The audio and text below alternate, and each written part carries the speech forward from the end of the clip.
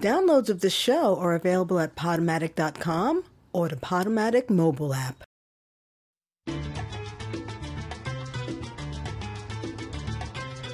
Hey kids, you are listening to Radio Free Brooklyn, and this show is Fish Out of Agua with Michelle Carlo. Today is Tuesday, September 11, 2018, the 17th anniversary of one of the worst tragedies to ever happen in New York City and the entire country. Well, I'm going to let people more qualified than I pay homage and tribute to that. But here, in our own way, we're going to pay tribute to this day with a fantastic guest artist interview. And in breaking a little bit of tradition, I didn't pick the opening song this week. Our guest artist did. And you'll get a little bit of background on the artist with this song and the next. Hoy prefiero que la rumba bien castigue a todo aquello que no supieron bailar un bonito guaguancó. Para que gocen y que vacilen, igual que lo hace la tumba cuando repican bien fuerte un bonito guaguancó.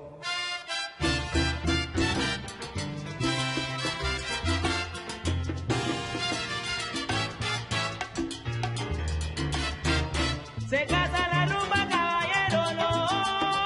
Se casa la rumba. Se canta la rumba. Se canta la rumba. A mí me gusta bailar a sabrosito. Oye, la rumba me zumba bonco. Se canta la rumba. Se canta la rumba. Allá a las 3 de la mañana en la tarde. Se canta la rumba. Se canta la rumba. Se canta la rumba.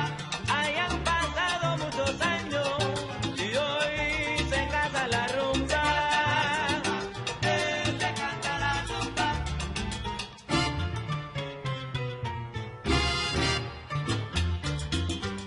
Oye, Justo, ¿tú no sabías que se casaba la rumba? Yo no sabía nada. ¿Cómo no explicas? Tú sabes.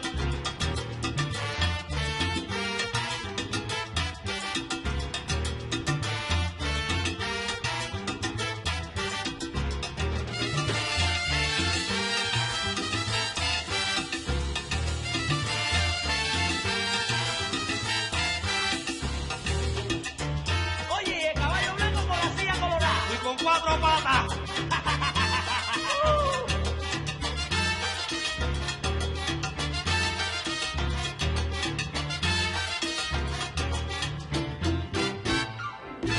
Mira como dice caballero, se canta la rumba, la rumba, la rumba. Se canta la rumba, se canta la rumba. Que venga Frankie, Manny y caballero, porque la tumba me zumba. Se canta la rumba, se canta la rumba. Ay, se canta la rumba, se canta la rumba. Se canta la rumba. Que vengan todos los soneros a la boda de la rumba. Se canta la rumba, se canta la rumba. Ay, dama. Ay, voy Venezuela.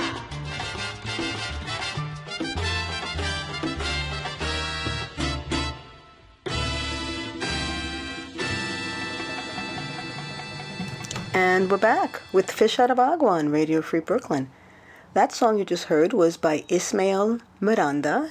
It's called Se Casa la Rumba, and it's from the Abran Paso album in 1972.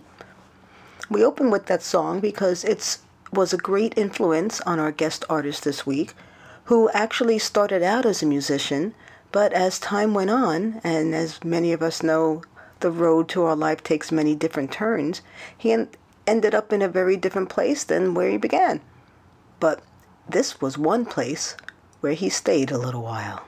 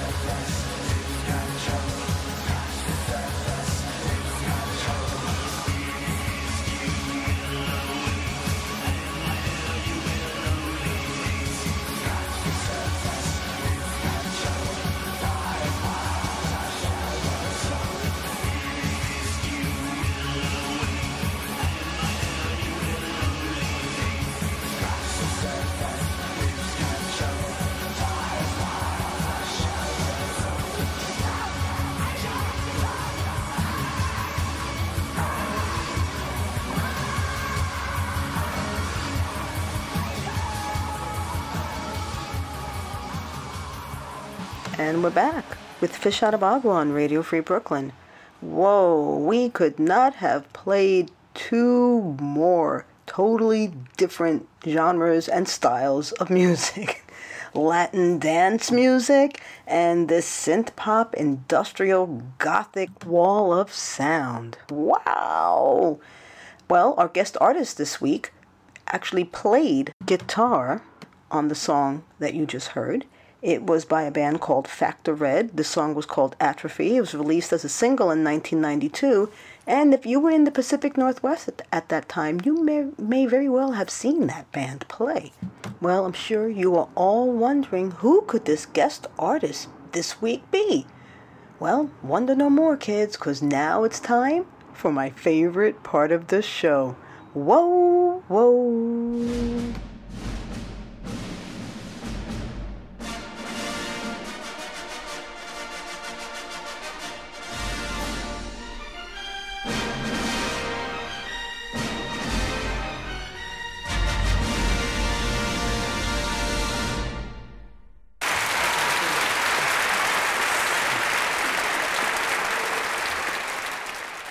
Hey everybody, welcome to Fish Out of Agua's Guest Artist of the Week. Woohoo! I'm sitting here with a writer, arts advocacy, and arts administrator. A tongue twister of the arts here. Charlie Vasquez. Yes. Hello, hello. When you signed the release, I saw that you put a Bronx address, and I was like, yeah, you grew up in the Bronx like me. Did you?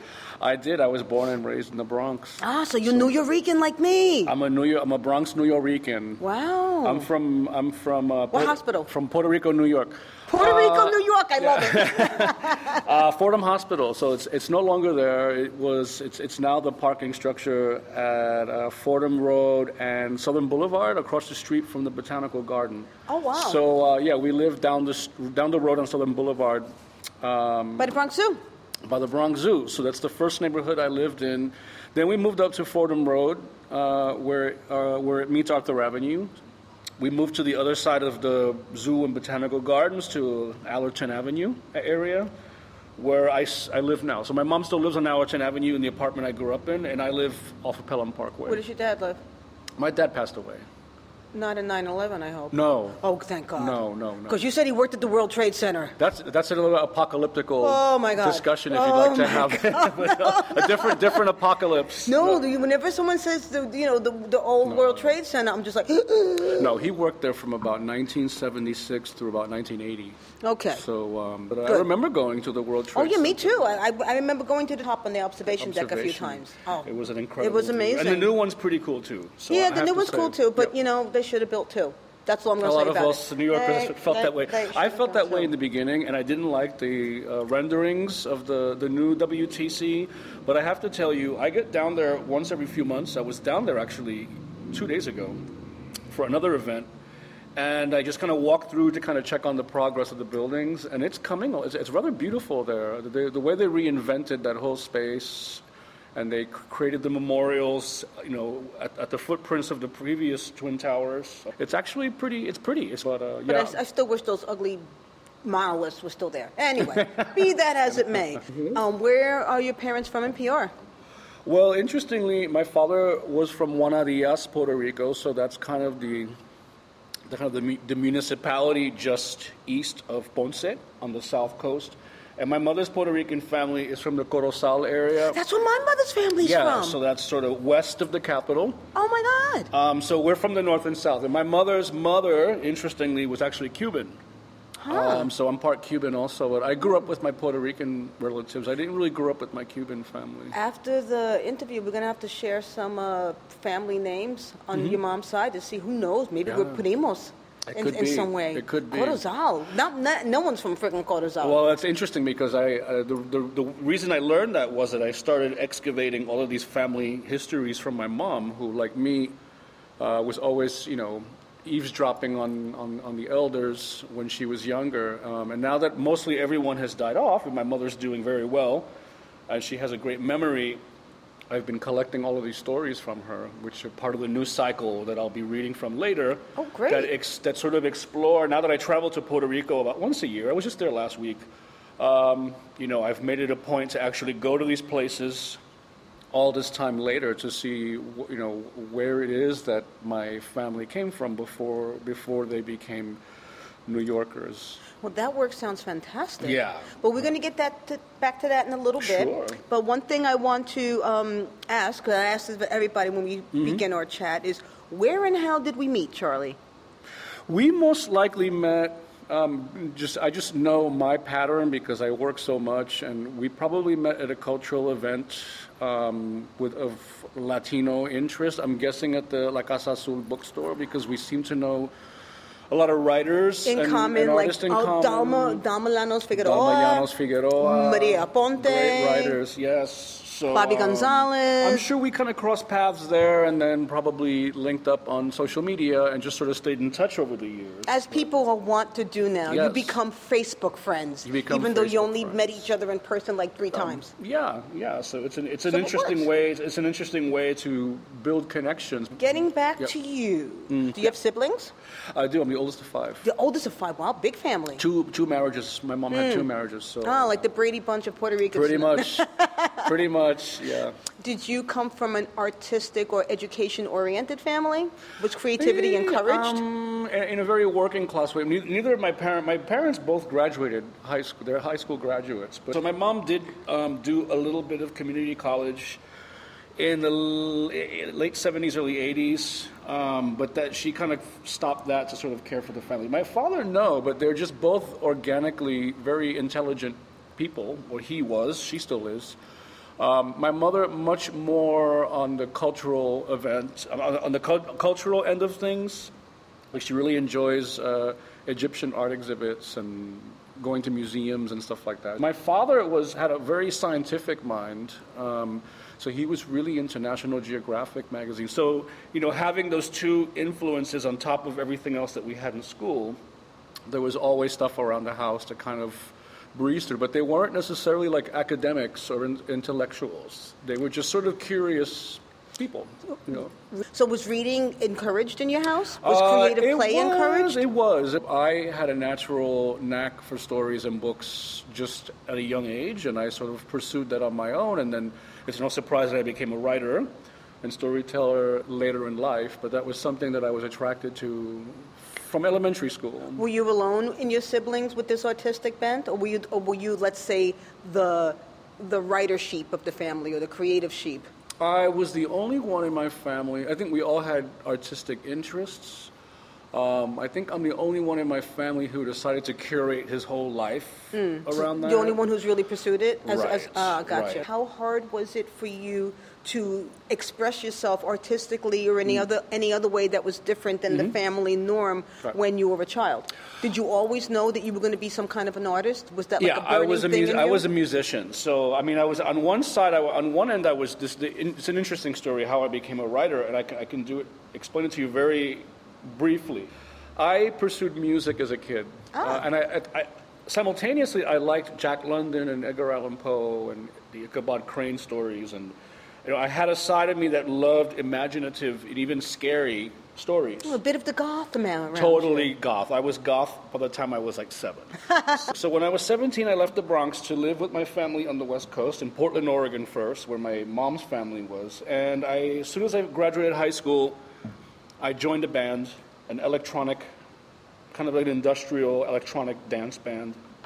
And then that spiraled into like a 10-year career of touring and recording. Really? And playing with different groups. Wow. Now, wow. Who were some of the bands were you like an opening band for like we other opened, bands? Yeah, we opened for Frontline Assembly, which was a really big industrial band out of Vancouver. But we were into Skinny Puppy. And Coil from the UK, and kind of the much more darker soundtracky stuff. Did you used to listen to the Smiths a lot? I did, but that was more of my guitar leaning taste. So I've always liked guitar music, but I've always liked electronic music because I think as someone who was Latino and who grew up biculturally, it was easy for me to find music that sort of came from an American filter, like rock and roll, blues-based rock and roll. It was easy for me to identify with that, but it was also easy for me to discard it and sort of explore a whole different modality of music making. So I'm switching from one language to another. I never felt confined. But yeah, the music, as a songwriter, I started keeping a little notebook, like a sketchbook, like an artist sketchbook, that I would write lyrics in. And then I rediscovered my love for storytelling, which I discovered as a kid, as a reader. I rediscovered it as a writer who was now telling stories meant to be put to music. And then eventually the writing component just took over, and I decided to stop playing music to pursue writing. So you had been writing stories since you were a kid? I've been but I think when I was a teenager, I really started to pay attention to my feelings and putting them on the page. It was really bad. And then that became, well, of course it was. You were a dark teenager. poetry. You were a teenager. I burned it in the fireplace. We all start somewhere. Yeah. Okay, so did you go to an arts-oriented college? Or did you go to college at all? Well, actually, yes, I did. I attended Portland State University not for very long, because I went back on the road, and then I signed up for studio recording. I went to a studio recording school. It was actually a project. It was an accredited project through Portland State University at this independent recording studio in Northeast Portland, and that was about the time that analog and digital technology were starting to split. So we actually learned both. So this is around 1990? Reel-to-reel, 92 or so, 93. So we learned reel-to-reel, and then some of the earlier digital audio tape DAT. I was really keen at that time, as before I started writing a lot, I was really keen on getting a technical job in the recording industry. I was starting to look at California at that time, and maybe even coming back to New York. But then writing happened, and life happened, and I went in another direction. So you spent a large part of your formative years on the West Coast? Yeah, from age 17 through 35. So you came of age on the West Coast? I got to the West Coast. I was a boy when I got to the West Coast. Well, yeah, 17 is still a boy. When I left the West Coast, I was a a man. Or working in that direction. But no, I came of age on the West Coast. Wow. And it was very intentional. So why was that intentional? I had sexual things to work out. I had to figure out who I was. And I really kind of wanted to get out of the Bronx. So you thought that you could not have worked that out here on the East Coast? It would have been harder, I think. You think? Yeah. Especially matters relating to sexual identity and coming to terms with my queer feelings and sort of my... So you thought it would be... And there's such a big queer community and a big Latino queer community here. Yeah, but if you don't have the money to access it... And I didn't know anyone in it, and I had spent summers in Portland, so I was familiar enough with the city to know that there was an urban culture there where I could work that out. For me, like growing into my queer self and accepting my queer self and becoming an artist were kind of this intertwined process. And once that leveled out and I normalized it, then I was fine with coming back to New York and becoming one person. Because for a long time there was East Coast Charlie and West Coast Charlie. Oh, and East Coast Charlie didn't talk about his private life on the West Coast. And, West Coast Charlie tried to forget a lot of things that East Coast Charlie dealt with as a kid. So when I came back in 2006, I said, I'm going to be one person for the rest of my life, and you're either in or you're out. Wow. And, that's interesting. One person for the rest of your life. Yeah. So when did you stop touring? What was the tipping point for you? I stopped playing music around 1990... Around 2000, 99, 2000, and around that time... Around Y2K? Around there, yeah. And another around milestone. That time, I started, interestingly, because I came out in 1992, so I started scribbling a series of short 1992, stories. So you were grown. You were grown. You were 21. Yeah. What was that like for you? Was it... did it go over easy? Did people say... It was easier than I thought. Did people say we knew? Yeah. My best friend Edgar, who I grew up with, was like whatever, which was a relief because he's like my brother still. I think it's always hardest on the family, and looking back, I think it was hard for my mom. She had to sort of evolve with that because I think she lost friends to AIDS. So I don't know that it was so much about being disappointed that I wouldn't become a father and a family man that she hoped for, because I know that which of course you could have been anyway if you wanted to. I could have been anyway. It would have been harder back then, but I could have. Yeah. 25 years ago it wasn't for me. Yeah. I think that she was more than anything just terrified that Yeah, I would she that I didn't would want you to die. I would succumb to this miserable, Plague. grisly fate. Which is now a manageable condition with medicine. Yeah, so that changes a lot too. That changes a lot. changes a lot. And that's happened only within, the last 10 years? Yeah, when So- I came out, it was still a bloodbath. I mean, Yeah. it was terrifying. Yeah. I went to Powell City of Books in downtown Portland, very famous bookstore. It's like our Strand. And I've tried to find every book on AIDS, and the more I looked into it, and the more I researched from a medical point of view, even the more terrifying it was. So many creative disciplines were just decimated across the board. And I think we're feeling that you definitely feel like Lost a generation. We lost a generation of artists and wizards and people who were pushing art and culture into a new direction. Look Right. at the timeline of American art or Western art and culture in this case.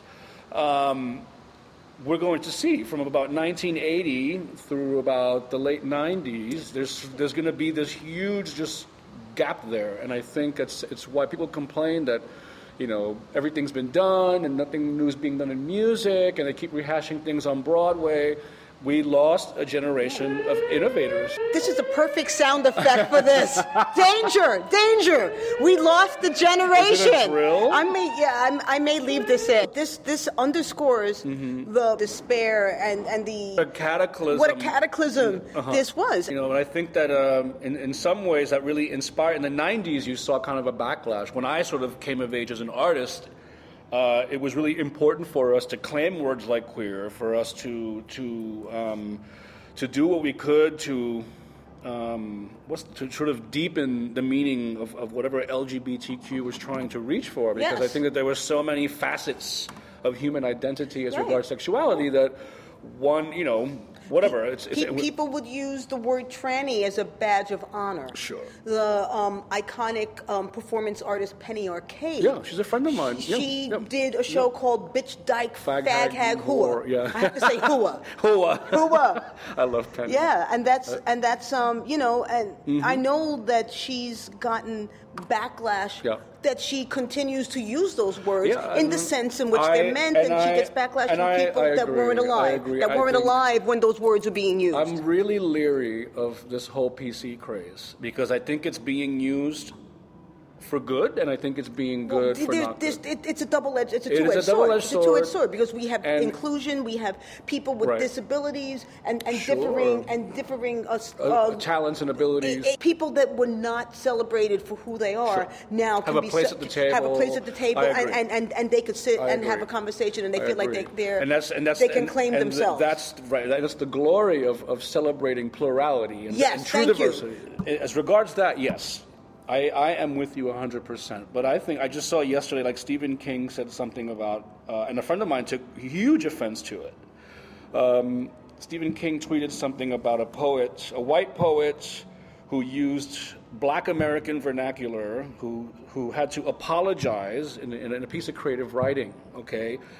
And my friend said, "Oh my God, I lost all my respect for him." For And Stephen I King, felt or like the writer that used the vernacular. for Stephen King for defending this writer who was using a manner of speaking that he doesn't speak in to portray a character or to deliver lines. And I think when that happens, when people start telling creative writers, you cannot write dialogue in a culture or subculture outside of your own.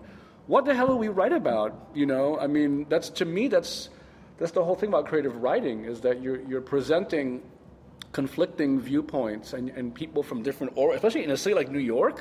Could you imagine if someone told you, and you were a creative writer, you can only write New Yorican characters. If you write white Midwest vernacular, if you write Black Harlem vernacular, if you write dialogue outside of the culture that you grew up with at home, you're being politically incorrect. And I think in creative writing it gets really dicey. Yeah. Because you don't always portray characters from your background. No, then that's stupid. That means I can only dance salsa. And I can't See, even as really a- dance. as a- So as a- I shouldn't as a like punk. creative- I shouldn't like punk rock. Right. I should only listen to Funny All Stars I know. and Mark I know. Anthony. As a creative writer, I have to ignore Come all on. that because there's nothing worse than being immersed in a piece of writing when it's flowing through you and it's coming from that mysterious place. To be second guessing yourself the entire time is just going to offend someone. So It's hard. You know what I think, Charlie? I think it's because the pendulum just swung so far one way. It's become it obsessive. has to swing People so are looking far the other to be way offended. before I it can think be in the that middle people again. are looking And we to have be to deal with it. offended. And if you're caught on the wrong side of it, No, God I help you. know. It can God help destroy you. your career. You say one thing in offhand thing in a tweet, and then Off that's with your it. head, off with your head. It's heads on sticks. Heads on sticks. Internet justice is kind of like the Salem witch trials again. Mm-hmm. Instead of like putting your feet in stocks, or like getting like 50 lashes with like a tree switch. Right. Now you just get excoriated on the internet, but now you get docked. There seems to be no there's no sort of mediating measures Well, set in could place. we You're still- either right. So whether you're like the Becky at the sorority in Montana, Oh, the Becky. I wearing like how you wearing chose a Becky. poncho and a sombrero to Yeah. a Halloween party, right?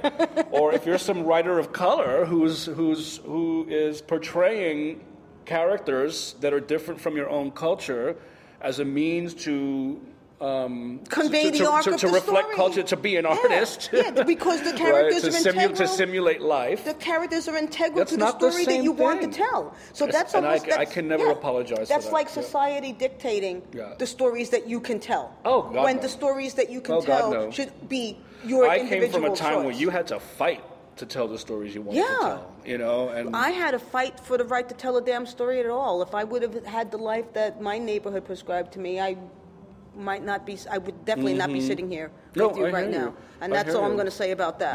Yeah, we can. I feel it.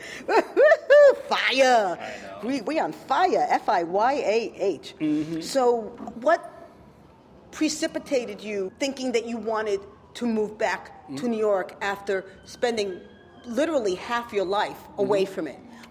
Had you been visiting the East Coast Yeah, there and again? about You were once once a year. Okay. So when I lived on the West Coast, I did a lot more traveling out there than I did as a kid here. I would go up to Vancouver. I would go down to Mexico. I started exploring California.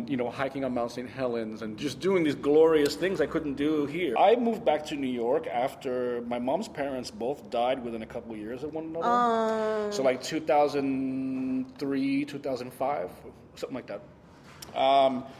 And in 2006, it was really hard on her, and I wasn't seeing a whole lot of her. I thought, okay, I've done a lot of the things I needed to do on the West Coast, and I was writing. At that point, I had decided not to pursue music and to pursue writing. And I really didn't have a community in Portland that understood the crossroads of being a queer writer and also being a Puerto Rican identified or Latino identified writer. I got one or the other in different forums. Well, but not a lot of Puerto Ricans in Portland. No, we're Latinos, Yeah. so it's very different. Yeah. Most of my Latino friends are of Mexican heritage. Because which was- that's... Right, which felt very close. That's the West Coast. It felt very Yeah. close, but it's very different too. So. Did you have to show them how to make mofongo? No, I don't know how to cook. I'm a professional mofongo consumer. But no, I started researching, and I saw that there was a Pregones Theater, and Charles Rice Gonzalez was doing stuff. And these names started coming up, and I started seeing that there was a queer Puerto Rican art scene happening in New York, and I wanted to come and meet these people. And eventually I became part of it through collaborations, but that's really what sort of prompted me to come. So you said you were done with music and you were doing your writing. I'm going to assume that if you were with this touring band, you made part of your living at least as a touring musician for those years. No. Not even loosely. No, we lost money. What did you do for a day job all that time? I worked at a gallery store, which afforded me a lot of flexibility in taking time off. And we did little regional tours, so sometimes we'd be gone for like 10 days, 2 weeks, through like Eugene and Missoula, Montana, and Seattle, and other places, Spokane, and other places. So I wasn't going on national tours. It was mostly West Coast and Regional, regional okay. tours. Yeah, a couple of them. And I was working at a gallery store. So what kind of writing were you doing? Were you doing short stories? Were you? I started writing pornography. Really? Yep, PC people better cover their ears now because You writing a web series? Or were you writing books? I was writing stories. short stories for erotica anthologies. Okay. Yeah, so I started publishing those in 2003. I find it interesting that you said you were writing pornography as opposed to saying I was writing erotica. Right. I'm kind of Why did you use that deliberate choice of word? Because I think that pornography and erotica are very different. But I think that people just assume if you're writing sexual content that it's base and sort of coarse in a way that pornography is. But really, it was really erotic fiction. The early work didn't have a lot of. There was like the physical sex and there was the organs and all that, but really it was all about sort of the psychological states of mind that sort of precede sexual activity and sort of that tension. So even early on, I was writing very suspense-driven erotica, which then sort of set the stage for the fiction that would develop. And then I stopped writing erotica because people sort of expected that from me. And I had all these other ideas that were not erotic, but it was a good way to sort of get my name. So you sold these stories? Well, not for much money, but yeah, about 5 or 6 of them. So you're like in anthologies or something like There's that? There's a few, yeah. I don't really. Well, we don't have to say what they are. No, people can find out. We can. Yeah. You know what they're going to do? They're going to GTS now. They're going to Google that shit. I've been included in like the best gay erotica, and there's a few out there. But you're making a name for yourself, but that's like a type of name, and maybe you want to expand beyond that name. Yeah. I get it. I totally get it. I didn't want to be confined to just, Right. I get it. Like East Coast Charlie and West Coast Charlie. Yes. So you came back to New York. Now, this is what I want to know. How did you find your way into arts administration and arts advocacy? Again, that was pretty organic. Did you move back here 12 years ago in 2006? Yeah, and I had just some like retail gigs that were sort of a continuation of the work I did out west. And then I think in 2009 or 2010, the Puerto Rican writer Mayra Santos Febres from Festival de la Palabra was put in touch with me through a mutual friend, and they wanted to start doing readings in New York. They wanted to sort of bring some of the readings they were doing in San Juan every October to do readings in New York. So you're fully bilingual? Yes. That's fantastic. And that really helped because I had to communicate with a lot of people who didn't speak English. And so basically I started curating or coordinating lectures and different literary events every October for about 5 years. And then I had my own reading series in the East Village from 2008 to 2000. Well, Penny Arcade used to come read. What was the name of your reading series? It was called Panic and then Hispanic Panic. Yeah. I remember seeing that. Yeah, that was my reading series. Oh, my God. So Hispanic Panic was 2008, 2011. And then when that folded, I went back from the LGBT writing community back to sort of the Latino, Latin American writing community as a way to just learn and network and meet amazing people. And it was through that work that the Bronx Council on the Arts approached me in 2013 to see if I'd be interested at that time in just directing the Writers Center, which I accepted. And then from directing the Bronx Writers Center, that sort of grew until I eventually got promoted to deputy director. So you were you were like a not a queso grande, but a queso mediano. A medium cheese. Queso mediano. So it was only like the executive director on top of you, basically? Yeah, well, we went through a period of transition after the executive director who hired me, Deirdre Scott, had some health issues. She had an aneurysm, and she wound up resigning in 2016, I believe. And then most of 2017, we had no director, so I was sort of... Why didn't they make you the director? Well, it takes a lot of experience. Well, you probably didn't have the years in an executive director wears many, many hats, and now I wanted to back then, and now I'm glad I didn't. No, I'm thinking about it. That was a dumb thing for me to say because in order to be an executive director, you need to have so many years behind you with nonprofits and agencies and managing stuff. And there were some of the skills I had, but there were others that I did that I worked on. But then BCA and I decided to part ways just a few weeks ago, and I'll probably collaborate with the organization, into the future if it's possible. But at this point, I I think I gave so much of my time and energy to that organization in the last 4.5 years that a lot of my own projects got delayed. So It's like we were talking about before with the pendulum swings one way and then it has to swing the other way before it can find equilibrium. So where has your writing been taking you lately? Well, I think after I sort of worked out all of my queer protagonists, which I needed You got to your do, queer out. I got it out of the way. And it's true, they say when people move into got it out novel of the writing, it's like way. you tend to be, as much as you try to mask it, you're very autobiographical in the beginning. And then I think once you start to learn writing and once you study writing craft a little more, you start to move away from the autobiographical stuff into broader territory. So for me, as someone who grew up hearing that there was no such thing as Puerto Rican writers, and I had to sort of throw myself into the middle of that community, years later to do my own investigation. I've been working on it's speculative fiction. So there's erotic elements, there's all of the weird, darker elements of earlier stuff that I did. But these stories that I'm working on now are set in Puerto Rico. The one that I'll be reading from is actually a story that my great-grandfather used to tell my mother, that my mother used to tell me. Really, it's kind of creative nonfiction, but they're all set in Puerto Rico. And for me, now that I know the island better, because we didn't go when I was a kid. I started going to Puerto Rico in my 30s. And I just wanted to experience and see all of it because when I travel, I'm ruthless. I barely sleep, and I'm walking across the island in a day if I have to. And once I did a lot of historical research. I did a lot of research on the towns that my family was from. It's a way to explore my family history in the framework of suspense and terror stories. Wow. Which were something that sort of touched me when I was younger, so I was really fascinated by the Jack London's Wolves, and it's like really kind of like dorky boy literature, but the stuff that's set in the Yukon and these very severe weather conditions, and the wolves are looking to turn on their masters because they're hungry, and the Edgar Allan Poe stories, Washington Irving, the Headless Horseman.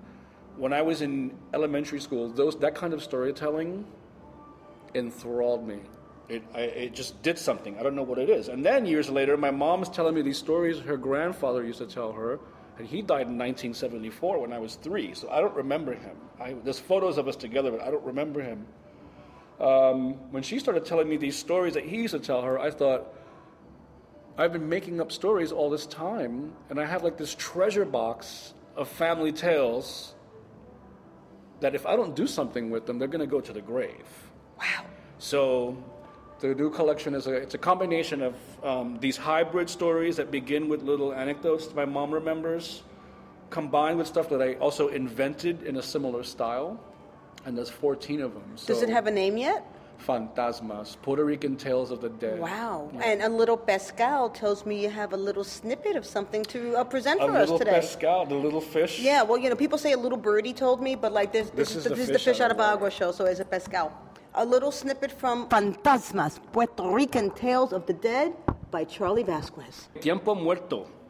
Roosters cried through the night. Juan Serra pulled his wheezing mule toward his neighbor's property in Corozal early one morning, the moon burning sick yellow. Estrella grunted on the upward incline, hauling the dead load along the dark country road. The ritual endured after years of heartache and hunger. Night creatures mourned as a new day approached. Something isn't right, Juan Serra thought. Guillermo Sanchez wasn't waiting with his mule as was custom. The field worker had yet to recover from his daughter's death, from the little work to be found. The Saturday routine of selling fruit and meat at the Plaza Market was the only happiness he knew, time away from the house with his best friend and their burden beasts. Juan Serra led Estrella to the wooden fence surrounding his neighbor's property.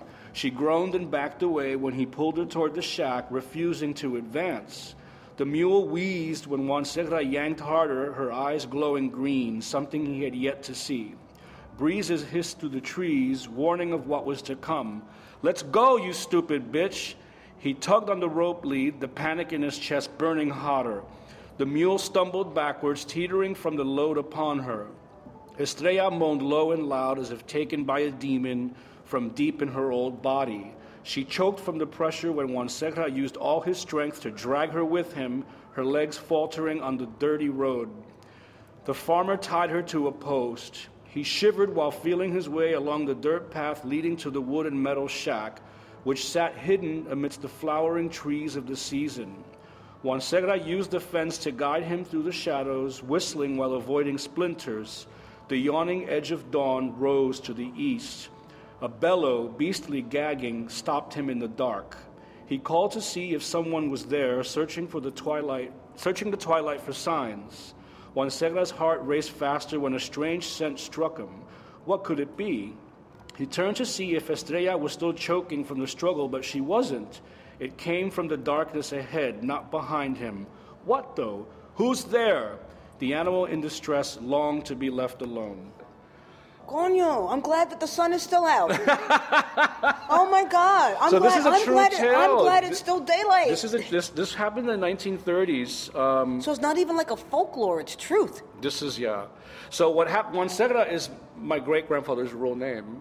He was leading his donkey, or his mule rather, to get his neighbor early one Saturday morning to go sell stuff at market. They were field workers. So during Tiempo Muerto is the time after the sugarcane was cut. And the workers would have no work for 3 or 4 months. So things would really go to shit. A lot of crimes would happen and murders would happen. And he realizes the omen is that the friend isn't there waiting for him, which they've been doing this every Saturday for years. And it turns out that Guillermo Sanchez hung himself in the tree. So after where I left off, Juan Segura finds him. In real life, he was already dead. In this version, I have him. He changes his mind at the last minute, and his fingers are crushed between his neck and the rope. And he's sort of hanging, trying to keep breathing. Juan Segura runs to the house to get his older sons to cut the rope and get him down. And when he gets into the house, the entire family has been slaughtered with a machete. And at the end, there's a note in Guillermo's pocket that explains what he did. So that's sort of on the heels of the Yellow Plague, of the labor strikes. There was a lot of starvation, a lot of... What year was this set in? 1933 or something. Wow. My great-grandfather was born in 1898, the year that the U.S. took control of the island. So to me, he's an interesting family anchor, even though I didn't know him, because he's kind of a link... That's interesting. To the past. But this one's in this style. Some of them are more contemporary. So this is a part of, there's 14 stories in this book? Yeah. Is the book complete, or are you going to be doing more? I'm doing the final flash polish edits.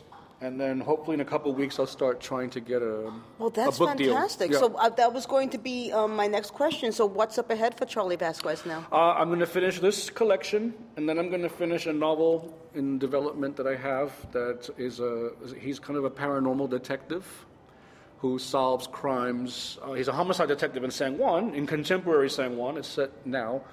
And he's sort of this very psychically talented homicide detective who also survived the World Trade Center collapse when he was a rookie NYPD officer. So he's in development still. I've rewritten the novel. I'm rewriting it for the third time, but I think this time I've figured out what was missing in the first two versions. And there's people who are interested in seeing them, but with the detective, that'll probably be a series. So that's fantastic. That it seems that you're really taking advantage of your bit of a hiatus between your serious job until you have to. I got to get another one. So let's hope that this works out for you, and when you can be Charlie Vasquez, you could just come into your own. Yes, people. Instead of East Coast Charlie and West Coast Charlie, you'll just be Charlie. Yeah, I'll be looking for new work in September. I mean, I love the arts administration. I love the mentorship, but I'm also really keen on starting my own business. But I may need to sort of do that on the side while I'm building it, and maybe just go and find some part-time work for a while. So if people want to get in touch with you, or if they want to find out what you're up to, where can they find you? They can find me on Facebook. I have a regular profile, and I have a page that are just my name, CharlieVazquez. On Twitter, I am at Charlie Vasquez. And on Instagram, I am Charlie Vasquez Writer. Those are the primary. Do you have a website, means Charlie now. Vasquez? I'm developing that, so it's best for anyone. Apúrate. Yeah. You know what I'm saying? That means hurry up. Link up with me on social media, and then when I announce the website, at that time I'll be collecting email addresses. Do you have any events coming up? I just got accepted to an anthology for an essay on the gay writer Edmund White. So my friend Tom Cardamone is editing that collection. I don't know when the publishing date is. We don't have a pub date, but they just accepted the anthology. So I have stuff. Publishing is slow. So Yes, there's it's stuff very coming slow. down the pipeline, but nothing immediately. So people will find you, and then they'll find out. Find me, say That's hello. great. Yeah, like them on Facebook, follow them on Twitter, because you can. Yay. So, Charlie, I asked this question of everybody when we get to the end of our chat. If you had a word of advice, encouragement, or anything for a young person who is in a similar situation to where you were when you were growing up, and that knew that there was more in them than what society around them had thought that they had the right to be. And this person knew that they had these burning desires in them to be more. What would you tell this child? Find a mentor. And what I mean by that is not just a friend,